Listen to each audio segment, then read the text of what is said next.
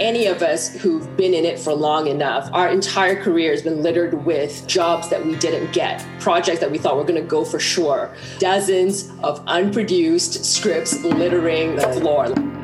All of us are running into both major and minor failures in Hollywood every single day. For every success, there is months, sometimes even years, of painful failure.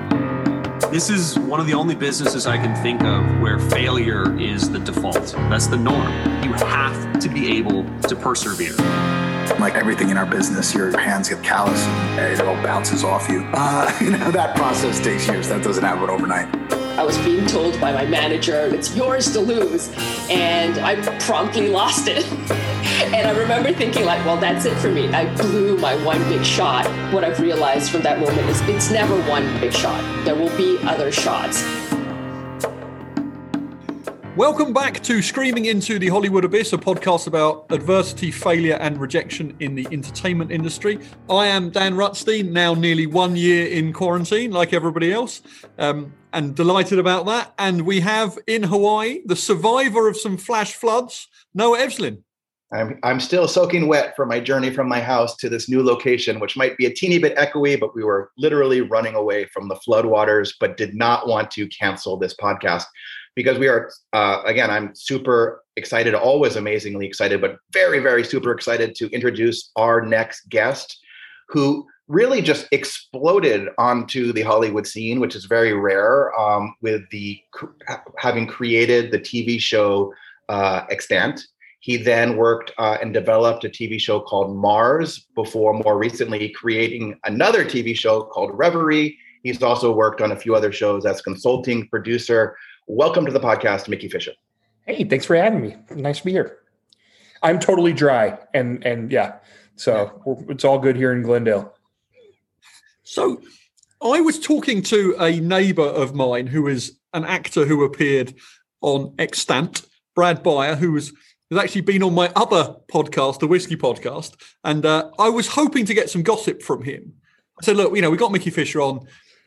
This is about rejection, failure, and adversity. So I want to hear some stories about, things he did wrong, bullying in the room, any of this sort of stuff. And he's like, no, he was a great guy, which is a shame in a way. But if that's where we are, as a show creator, you're running rooms. There are obviously plenty of stories about toxic rooms and so on. When you run your room, tell me your process. Do you try and be nice, or are you just nice? I mean, I would like to think that I am nice. I was, one of the things I came to realize about myself in my 30s, sort of throughout my 30s, is that I was very fortunate with how my brain is wired. It's wired to be fairly glass half full all the time and sort of optimistic and very easygoing. Like my dad's mom, my Granny Belden, was very much like that. She was sort of like very easygoing. My dad is very much like that too. It's very, very little phases him.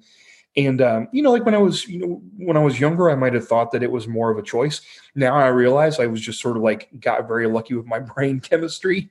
And so it's sort of easy to be nice and easy to be, to sort of go with the flow. But I do think, and I think that helps a ton in the, in sort of people management part of the job and dealing with people, and certainly like being in a writer's room. And I also think that I generally grew up and managed to somehow in moving through into adulthood to hold on to a spirit of play and to really enjoy being with other people in a room and talking about cool ideas and things, and that it's genuinely fun. And so anything that makes it not fun, or toxic or miserable for me or other people is just something like that just seems like there are way easier ways to make money. And so like it doesn't have to and shouldn't be like that. But I also will say that I got very lucky because my very first job in television, again, very fortunate, came in as a creator of a show. And I had spent 20 years outside of the industry doing things, making my own things, micro budget features and short films and music videos, and writing and directing plays for small theaters, regional theaters. By the time I got in, I kind of took this long circuitous route to break in. Broke in when I was 40. So by that point, I kind of knew who I was as a person. I'd kind of dealt with all my insecurities that come through early adulthood. And then I had really good people to learn from. Like I had the showrunner of season 1, Greg Walker, is just a really great guy and a really, again, it's pretty easygoing guy. And I think approached the room in a way that that made people feel respected and heard. And I just learned from that and took it with me as well. So, yeah, I think I hope that people that I've worked with in my shows would say that and would hope that most people have had a positive experience. So coming in the way you did, having not gone through the rungs and sort of been at the bottom, maybe in the old days where obviously things were different and bullying was tolerated in a different way, as was lack of diversity and all that sort of stuff. Because you skipped all of that, did that obviously that gave you some advantages in some sense because you came in, with fresh ideas of how to do things. But were there things that you sort of didn't know, and you got caught out on things because you didn't know the rules and what the processes were and the hierarchies? Sure. Yeah. And I think, again, because it was my first job, I kind of realized, in the very first day in the writer's room of Extant, we sat down with the showrunner and all the writers, and he basically turned to me and said, why don't you talk to them about all the stuff that you've been thinking about and where this came from? And so the ball was handed to me 5 minutes into the room, and it was my, I was just got very comfortable talking to everybody. And then I kind of realized that, a big part of my job in the room was to synthesize things. Like, as people were pitching stuff and as, Greg was working through ideas, he would turn to me and say, like, does that feel like the show? Does that feel like the thing that you created? And so I got used to doing that part of the job.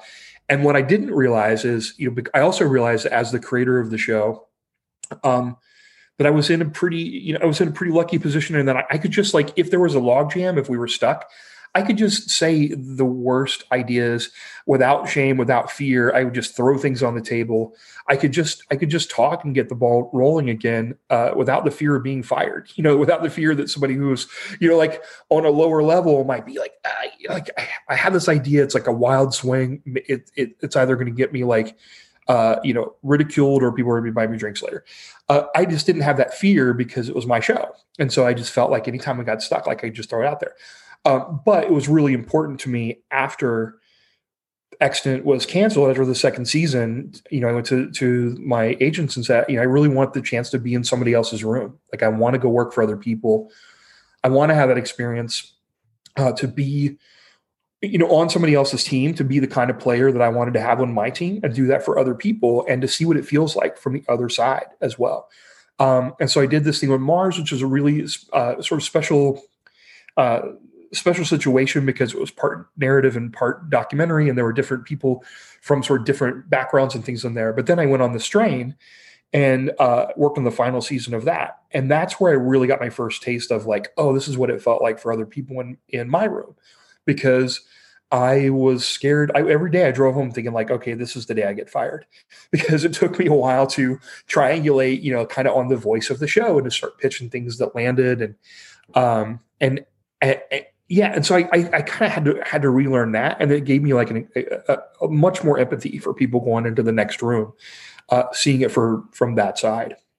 I want to add a little bit of color to all of this, because I was in the industry when you broke into the industry. I had been toiling away in the ranks for about, 8 years by then, or 7 years. And I was, you're always very well aware and tuned in to what's going on. And I heard about this sort of spec sale or straight to series from an outsider. Extant was happening at Amblin. And I'm like, what is that? Sometimes people will sell something, sell a feature from the outside, and it'll get made and the career will start. And that happens. Very rarely to almost never does somebody write from the outside of Hollywood a spec script that actually becomes a show that is a good show that gets a lot of buzz, not only gets a lot of buzz, but completely recalibrated in a way what CBS was doing for their summer lineup. It was, there's now a summer event series. We want shows like this one. And it was like, that asshole, who is this guy who is coming in and just like, this? And I'm like, well, maybe the show is not very good. I don't know. And then I started watching the show, and it was just the kind of show that I like to write or like think about. I'm like,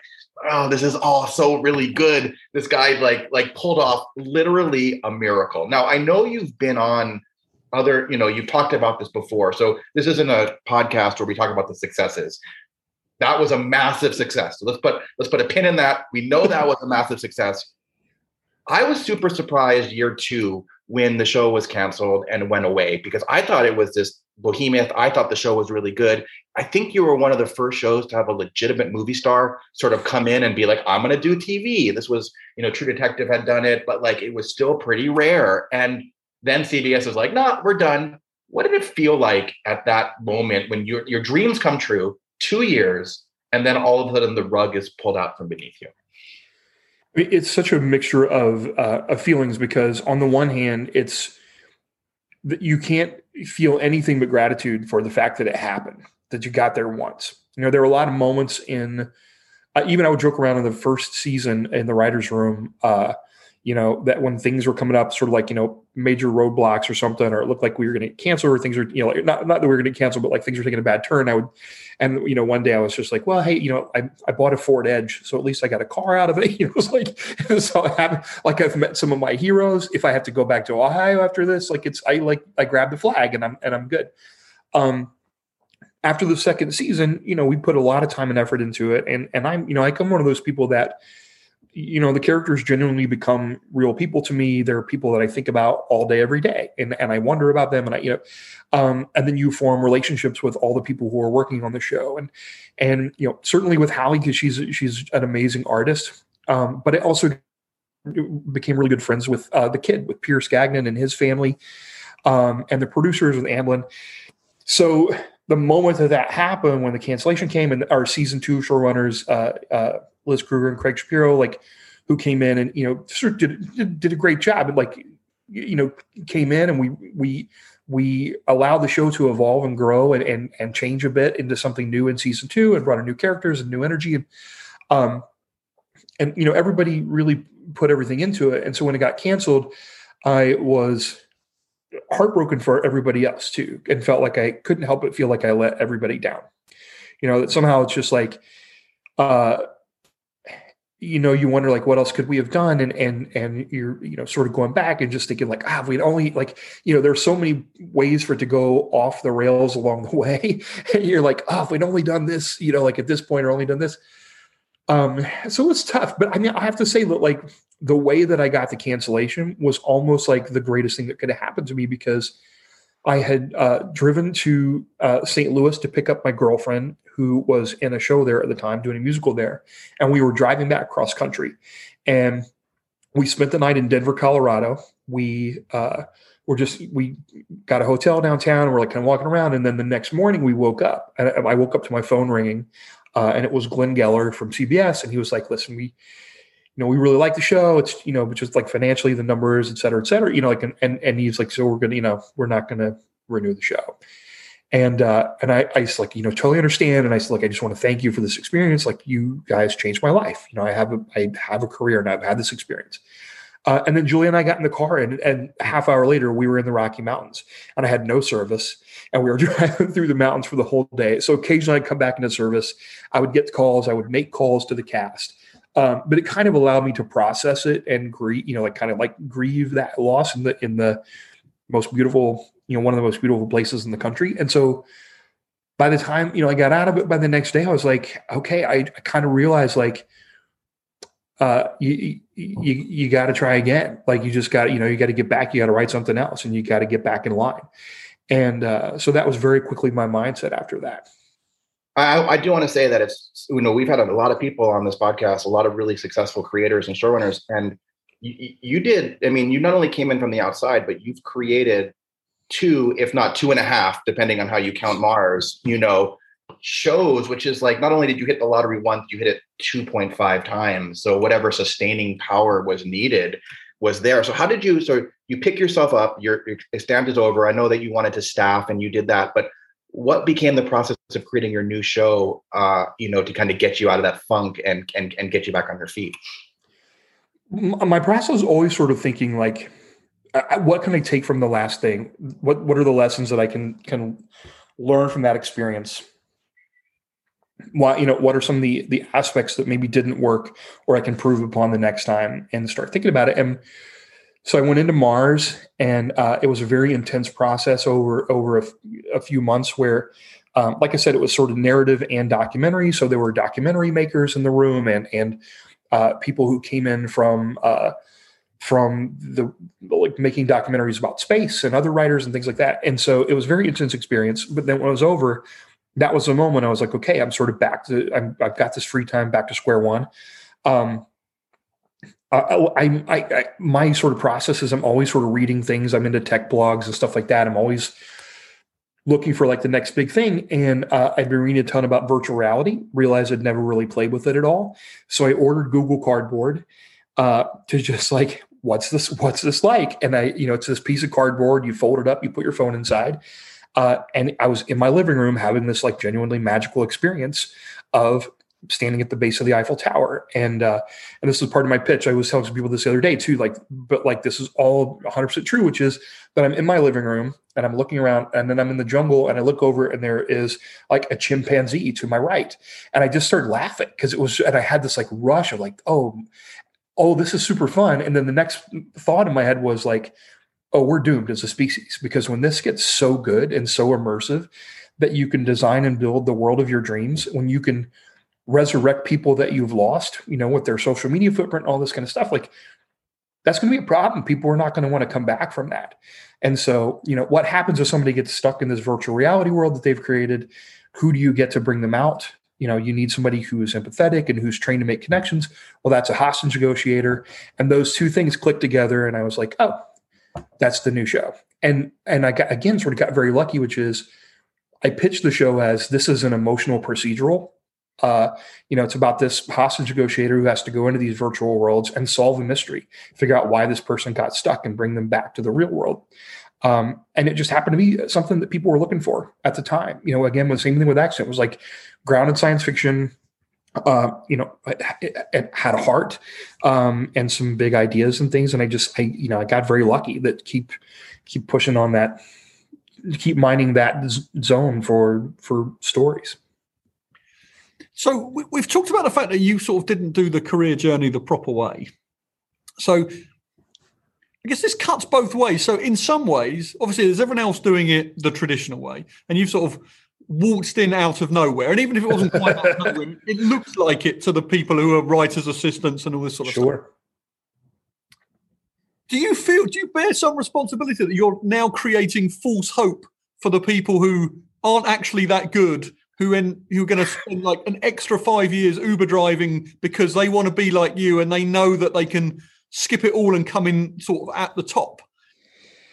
Yeah, I mean, I do feel like a little twinge that I always tell people, because I'm fully aware that it's like a 1 in a million shot. I have a friend who talks about it. It's like the end of Tin Cup, that Kevin Costner movie, like the miracle shot. And I'm fully aware that that's what happened. But I always tell people, like, look, it's not impossible. Like, I did it. I truly feel like, if one person can do it, then another person can do it. It's not going to happen for everybody. So, but when it happened, it validated two things, which I've always believed, which I believed when I was 25 and I started doing this. I believed it when I was 37, a year before I started writing Accident, and was sort of struggling and working odd jobs and doing everything I could to pay off the bills from my last project, which is that if you have the right piece of material at the right time, it will open doors for you. And then the second thing I always believed was, but it does take a little bit of luck. And so, it took every person in that chain reading Accident and passing it on to the next person and saying, hey, I think you should check this out. And it being something that next person up the chain was interested in. That was the thing that kept me up a lot of nights afterwards, because like, what if one part of that chain doesn't happen? Then I'm still in a corner in Starbucks in Orange County writing another pilot, Well, 37-year-old Mickey Fisher. So you haven't yet done the big thing, and you're saying you're doing odd jobs. Talk us through sort of what sort of jobs you were doing, what sort of things you were paying off before it all happened, just to get a sense of the before. Oh man, I mean, there are literally dozens of them. I think that I got very lucky coming out of college in that I have no other skills. Like, I'm not joking when I say this. I have no other skills. So this was something that, I started as an actor. I went to school to be an actor. So that was something that I could do, and I started directing theater and doing things like that. And I wasn't a great director, but I was a decent director. But the other thing was, like, nothing brought me as much joy. And then the third thing that happened was, like, I never landed in a day job that paid me enough money and I enjoyed enough that it was ever going to be a danger that I would quit doing this to do that. Which I had a lot of friends along the way. After 20 some years in the business, I have a lot of friends who've moved on because, like I said, there are easier ways to make money and to have more stability. And so I was doing everything. I when I first moved to New York, my job was handing out flyers for Broadway shows at TKTS in Times Square.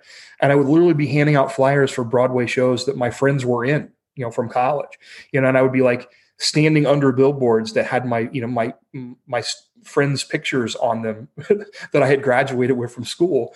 That's like a really humbling experience to have. And then, so same thing when I was in my early 30s, I had made a low budget film and my girlfriend got cast on the tour of Annie, the musical Annie. I went out with the tour for a year and a half and sold merchandise in the lobby. And every week I would, spend a few $100s of what I made to pay off the bills. And while the show was going on, I would be editing my movie and writing. I did that for a year and a half so I could travel with her and sell T-shirts in the lobby of Annie. So there are all kinds of things like that. The thing that I was doing, the best job I ever had before television, I was doing right before I sold Extant, which is I'd won a contest to be an ambassador for this company called Can-Am that was making this motorcycle called the Spider. It was 2 wheels in the front, 1 in the back. I actually won a contest where I won the motorcycle. And I won a stipend to ride it around the country to these events and write articles and shoot videos and take pictures and things. And that lasted for about a year and a half. And at Christmas, like in 2012, we were on our way back to Ohio, and it was like Christmas Eve. And the head of the marketing called and said, "Hey, sorry, we have to let you go. We're going to end this program." And so that was Christmas Eve, and I turned to Julie. We were in a hotel at the time, and my girlfriend and I said, I was like, I have 2 choices. I can either, when we go back to Orange County, I can get a regular job, or I can sell the motorcycle that I won and put that money to buy me a few more months to write. And so that's what I did. I sold the motorcycle when we got back to Orange County at the beginning of the year. I reinvested that money. I put some scripts in the blacklist, and I paid to enter the contest that Extant placed in that got me the manager and agent and everything. You seem to get a lot of bad news in hotel rooms, so maybe you should be careful about staying in a hotel room like that. I'm really glad that you brought something up, which was a second ago, but you talked about that this wasn't just one yes, that even though it was sort of this meteoric rise to the top with the show, it had to it had to go through a lot of yeses. And I know a little bit about that story where you won a contest. That's probably like 2 or 3 or 4 yeses. Then the people at William Morris, the coordinators, they picked up your script. That's more yeses. And the higher level agent signed you. That's more yeses. Then Amblin found the script and liked it. That's more yeses. So at each point in this, you're getting yeses. And then you have to take it out on the town and you need probably 4 more yeses. So what people say, like, oh, 1 yes can change your life. Maybe it can. But to get to your show to the air was probably like 10, 15, 20, 30 yeses. Each yes harder than the next, or harder than the last.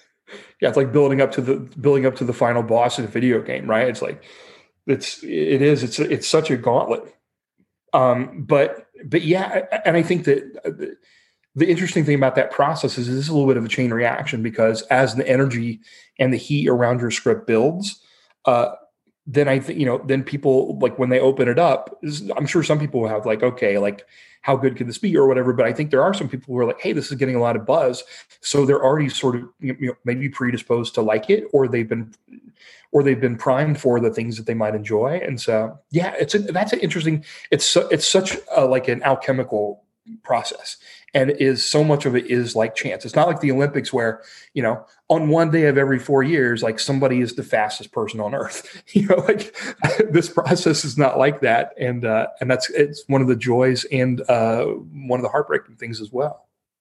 So when you when you were in that, going back to that sort of, when you were in the room the first time and you get introduced and you sort of start telling the story of, what the show is, were there any people, I guess they're all sort of beneath you, who at any stage, either to your face or you found out that behind your back were sort of questioning your right to be there, whether that's writers in the room or maybe execs around it, or even maybe the actors or actresses you were working with who are like, come on, mate, you don't really know what you're doing. You shouldn't be here. Was there any of that? I'm sure there was. And I have heard the stories.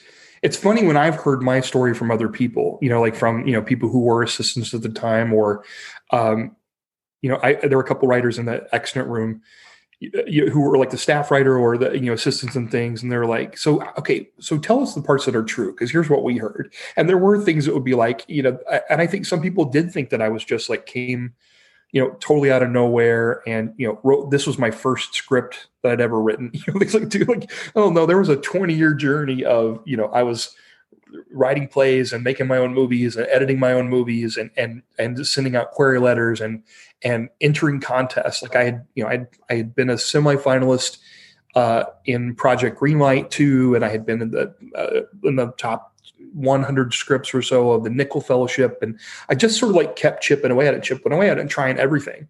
And years and years and years of rejections. I sent out hundreds of query letters over the years that never got a single reply. And so I knew all that stuff. I knew what I did to get in. Other people didn't. But I also will say that like, there's nothing that anybody could have said to me or any vibe that somebody could have given me about like, maybe you shouldn't be here, that was stronger than the one I was carrying inside. Like not exactly like, and not even like imposter syndrome, which is just like, can I pull this off? Like how am I going to do this? And I was, I spent months when this was going, worried that the other shoe was going to drop and that someday somebody was going to call me and be like, okay, so into the road, it was a nice run. You did great. And until we started shooting, I think I felt like that.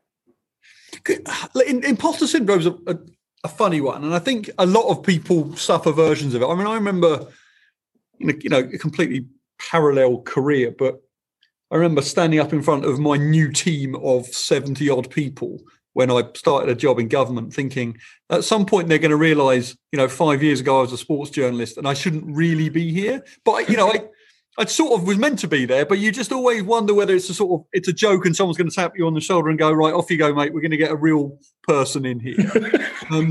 But when you, particularly, I mean, I don't want to make this about sort of star power, but there's something, as Noah said, sort of having Halle Berry, who obviously is a huge movie star in a TV show, is a little bit different from even just a normal TV show. So for you to have your overnight success and then sort of her wander onto set, did it feel like, her first thing she was going to do is come up to you and go, right, on your bike, mate, you're not allowed to be with somebody like me. Was it all too unreal to believe?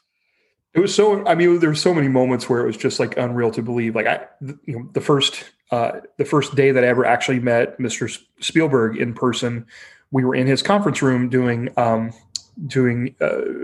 interviewing directors for the pilot.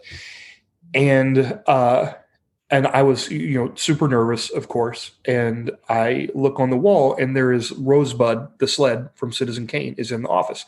And, you're like, okay, so there's like, that's like an out of body experience there. But the thing with Halle that was so great is, from the moment that I met her, we went to pitch her the show. We'd sold the show to CBS, and then we'd heard that she was interested in it. And I think she'd already been talking to CBS about doing something together. And so, from the moment we heard this, it's just like, how do we not screw this up? Like this, she would be absolutely perfect. So Greg and I went over to her place with, I'm not sure if it was a number of people from Amblin or if it was just, I feel like it was just Justin and Falvey. Maybe it was just the three of us. And we went over to pitch her the show, and she was basically like 3 days away from giving birth to her baby that she had.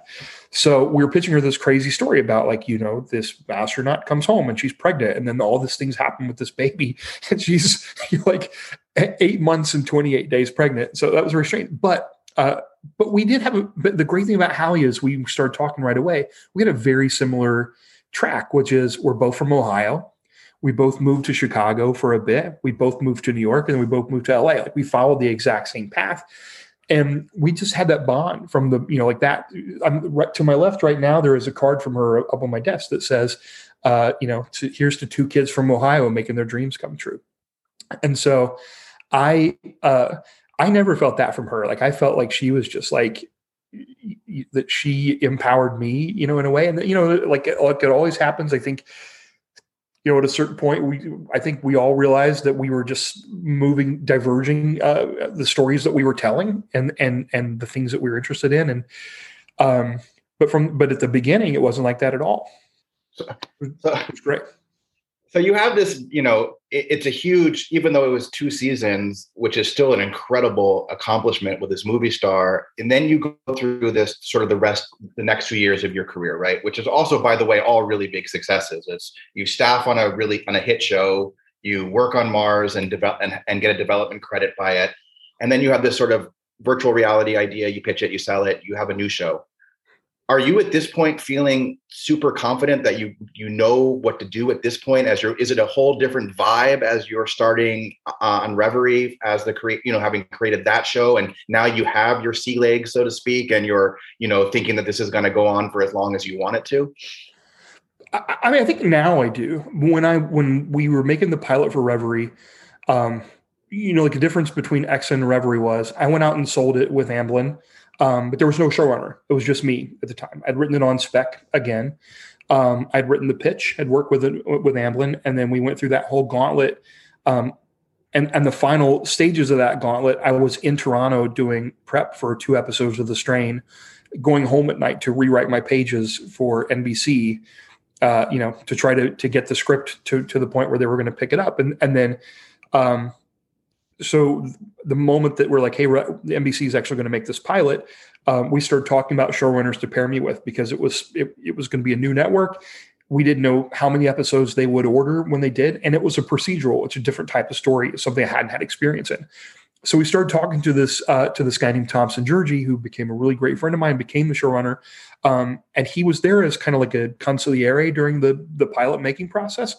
But I went through that process without a showrunner, and there were a lot of things that I realized I just still didn't know. And even there was one night coming out of the pilot, we were up in Vancouver shooting the pilot, and we had done a presentation of the costumes and hair and makeup and things.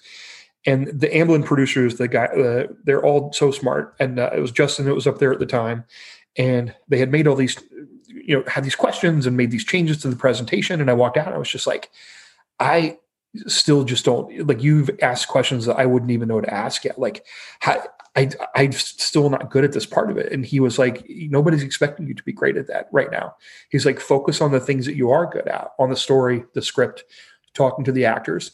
And you'll learn those things along the way, but that's why we're here with you. And so, I kind of realized that by the end of the Reverie pilot, like, and even at the end of the season of Reverie and going through it, another season of post, and doing all the spotting sessions and going to every mix and all that stuff is, I just felt like I knew probably, 60 or 70% of the job, but still there were all kinds of things. It's like, Tom would ask for something and I would be like, I didn't even know he could ask for that yet. So now I feel much more confident. Now I've taken out a couple more things, sold them on my own, worked with some other really great people. And so I feel a lot more confident now. I certainly feel a lot more confident in like the direction of the story, the material, the scripts, working with writers, that sort of thing. And you told me once a long time ago that there was an interesting / tragic story about the end of Reverie. How did that get taken away from you or canceled or what? I have a feeling there's a story there somewhere. Yeah, well, I mean, Reverie was a huge bummer. It's one of those things where you're like super grateful that it happened. I love the people I was working with. I had a really great relationship with Sarah Shahi, where it's just like from day one, we just said, look, here, we both had experiences that have had challenges, but like, how do we make it so that we work together day-to-day basis really well? And let's just be open and honest with each other and communicate. And we did that from the beginning to the end. But we wrapped in December of 2017, and the show wasn't going to air until summertime. So we wrapped, I went away for the holidays, came back for post, and the first day I came back, I realized like my parking spot was already gone. And so I was like, okay. So I had to call around to get some parking at the post. The next day I came back, my gate pass had been revoked. So it was like, I went from, December 20th, a guy who had a show that was shooting on the lot, to a guy who couldn't get on the lot, and my show hadn't even aired yet. So that was, again, humbling. And then, like the launch, I think, I don't know at what point they lost faith in it, but it was just kind of buried. It wasn't promoted. And then they canceled it officially on the day of the midterms in 2018. So the busiest news day of the year, when the Democrats took back the House, at some point along the way, 5 o'clock or so, the news dropped that they had officially canceled it. So it was just like, that one really felt like that was pretty painful. Really, that was honestly like a little more painful than the XNet one, just because I felt like it just deserved more. How much lead time did you get for the cancellation? I'm certainly you didn't find out in the trades. So when did they tell you before they announced that they weren't? I found out.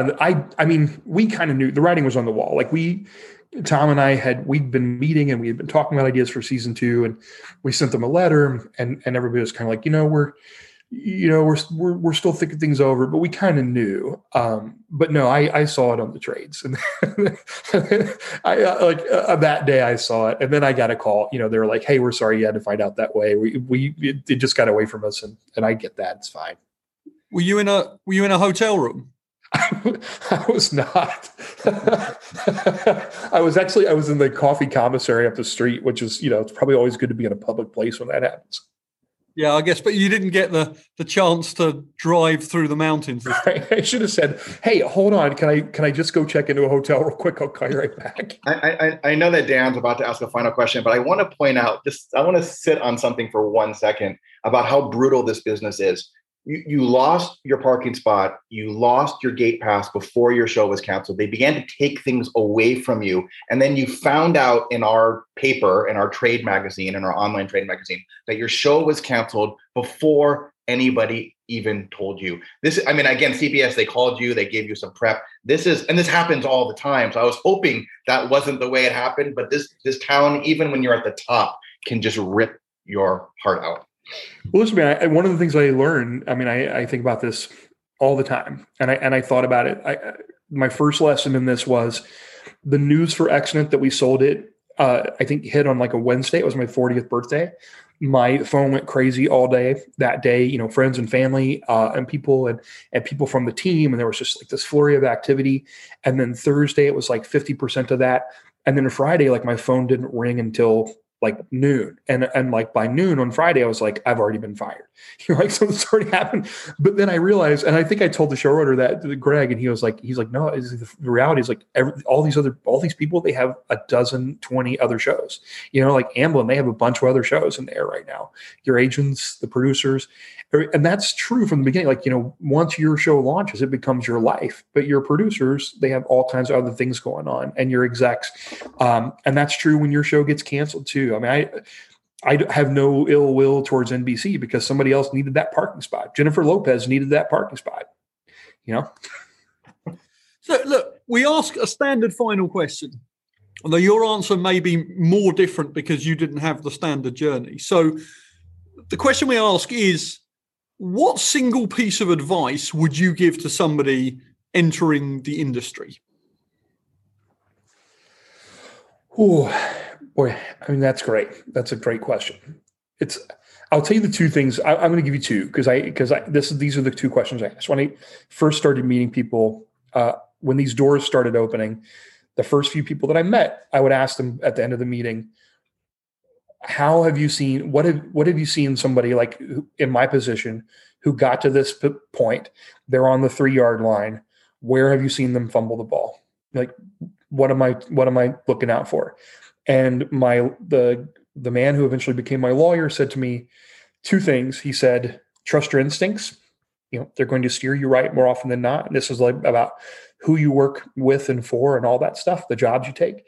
And he said, second of all, don't spread yourself too thin. He was like, you're going to get a lot of opportunities. People are going to come to you with things, and you're going to want to say yes to all of them because you've been a fan of these people and you just want to work. But if you spread yourself too thin and you start turning in bad work, that's the thing that's going to follow you around. So I always tell those two things to people. And I mean, the other thing I would just say is like, I kind of want to say before, like, it should still be fun. And I think like if you genuinely don't love the process of writing, if you genuinely don't love to be in the trenches figuring this stuff out, then there are easier ways to make money. Very good. Very good. I like the answer about not spreading yourself too thin and saying, yeah, I can see how, because obviously I'm not in the industry, but when I hear sort of Noah telling me about jobs he nearly gets, which is obviously a lot more than ones he actually gets. But he's naming all these interesting people with interesting shows. And I can see why, obviously, if you're in an industry where you're in it because you love it and you love watching other people's shows. And if people ask you to do stuff, I can see why you'd want to basically be in everyone else's room and co-create with people and team up with everybody. And also I can see how that would be a massive problem if you actually did it. Yeah. I mean, some of it's just survival because you kind of what Noah was saying before too, where like you need so many people to say yes. And a lot of really successful people keep a lot of projects up in the air and keep things moving forward because at any moment, one of them could fall apart. And I'm just not really wired that way. Like if I have two things going, maybe three at the most, that's about all I can handle. And it's part of just the way I'm wired to it. So it means that if like things don't work out, then it's a long stretch where I'm sort of like back at the drawing board. My reps once told me that they use this phrase, we have an air traffic control problem with all your projects. We can't navigate it. They're all coming down right now, and we need to start picking and choosing and focusing your fire because there's just too much circling right now. And of course, that's always a good thing, but of course, probably 95% of those went away. But yeah. Thank you, Mickey. It's been really enlightening. It's been thank you for coming on and sharing all these stories. Hey, thanks for inviting me. I really appreciate it. It's been fun. Great. Thank you.